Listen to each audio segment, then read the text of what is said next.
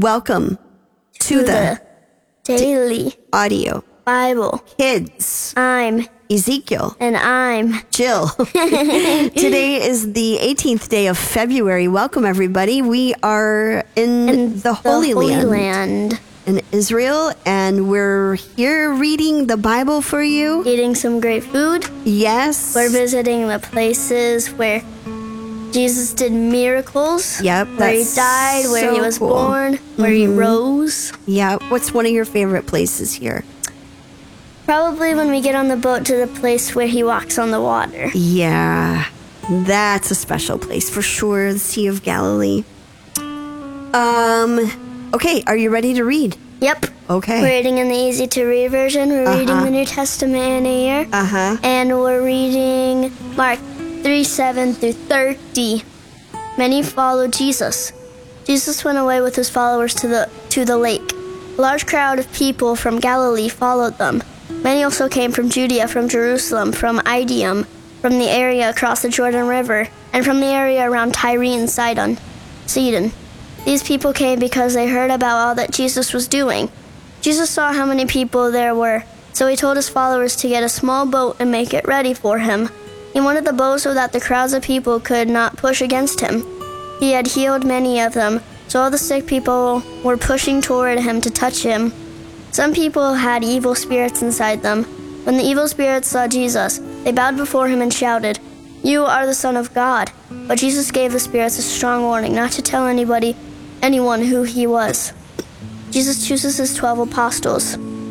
Then Jesus went up on a hill and invited those he wanted to go with him. So they joined him there, and he chose 12 men and called them apostles. He wanted these 12 men to be with him. He wanted to send them to other places to tell people God's message. He also wanted them to have the power to force demons out of people. These are the names of the 12 men Jesus chose. Simon, the one Jesus named Peter. James and his brother John, the sons of Zebedee, the ones Jesus named Boanerges,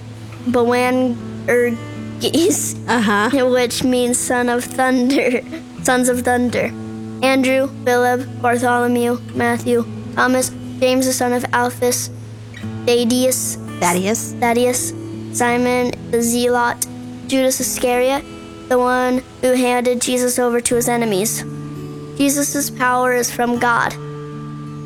Then Jesus went home, but again a large crowd gathered there. There were so many people that he and his followers could not eat. His family heard about all these things. They went to get him because people said he was crazy. And the teachers of the law from Jerusalem said, "Satan is living inside him. He uses power from the ruler of demons to force demons out of people." So Jesus called them together and talked to them using some stories. He said, "Satan will not force out his own demons out of people. A kingdom that fights against itself will not survive, and a family that is divided will not survive. If Satan is against himself and is fighting against his own people, he will not survive. That would be the end of Satan. Whoever wants to enter a strong man's house and steal his things must first tie him up. Then they can steal the things from his house. I want you to know that people can be forgiven for all the sinful things they do.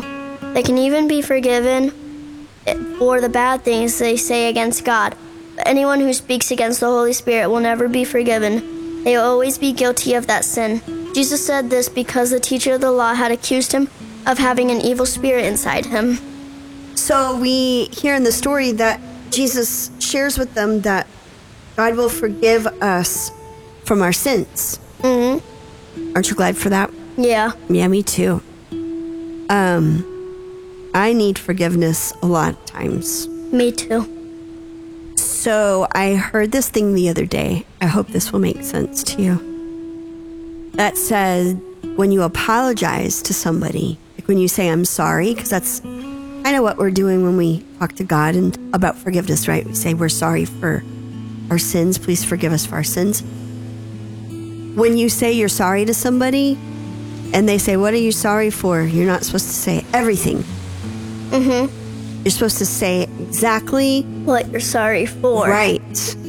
Because that's like, this is the thing that I did that hurt your feelings or offended you or made you sad or made you mad or made you upset, and I want to do better. So instead of just saying everything, you tell them specifically, and then that shows you, it shows you and them, you know exactly what you did wrong, right? Mm-hmm. I am so glad that I have to come to you and say, please forgive mommy for yelling or saying that to you, right? Mm-hmm. And then we talk about it. Mm-hmm. And then you say, this made me feel this way when I did this. And then I understand your feelings and your heart, right? Mm-hmm. And then I do the same thing for you. Yeah. And then we hear each other, and then we try to do better next time, right? Yeah. And then when I don't do better next time, I feel really bad. Because I think, I really just blew it. Because I've already asked you for forgiveness. But the thing I'm trying to say is, I'm glad that no matter how many times we do that, we can ask God to forgive us, right? Yeah.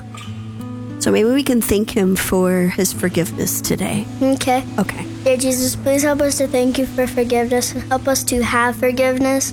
If someone says sorry, help us to say it's okay. And help us to say we're sorry if we might have done something wrong and it's hard to say we're sorry. Yeah. In Jesus' name. Amen. Amen. That was a good prayer. Okay. Well, that's it for today. I'm Ezekiel. And I'm Jill. And we'll be back tomorrow. Bye.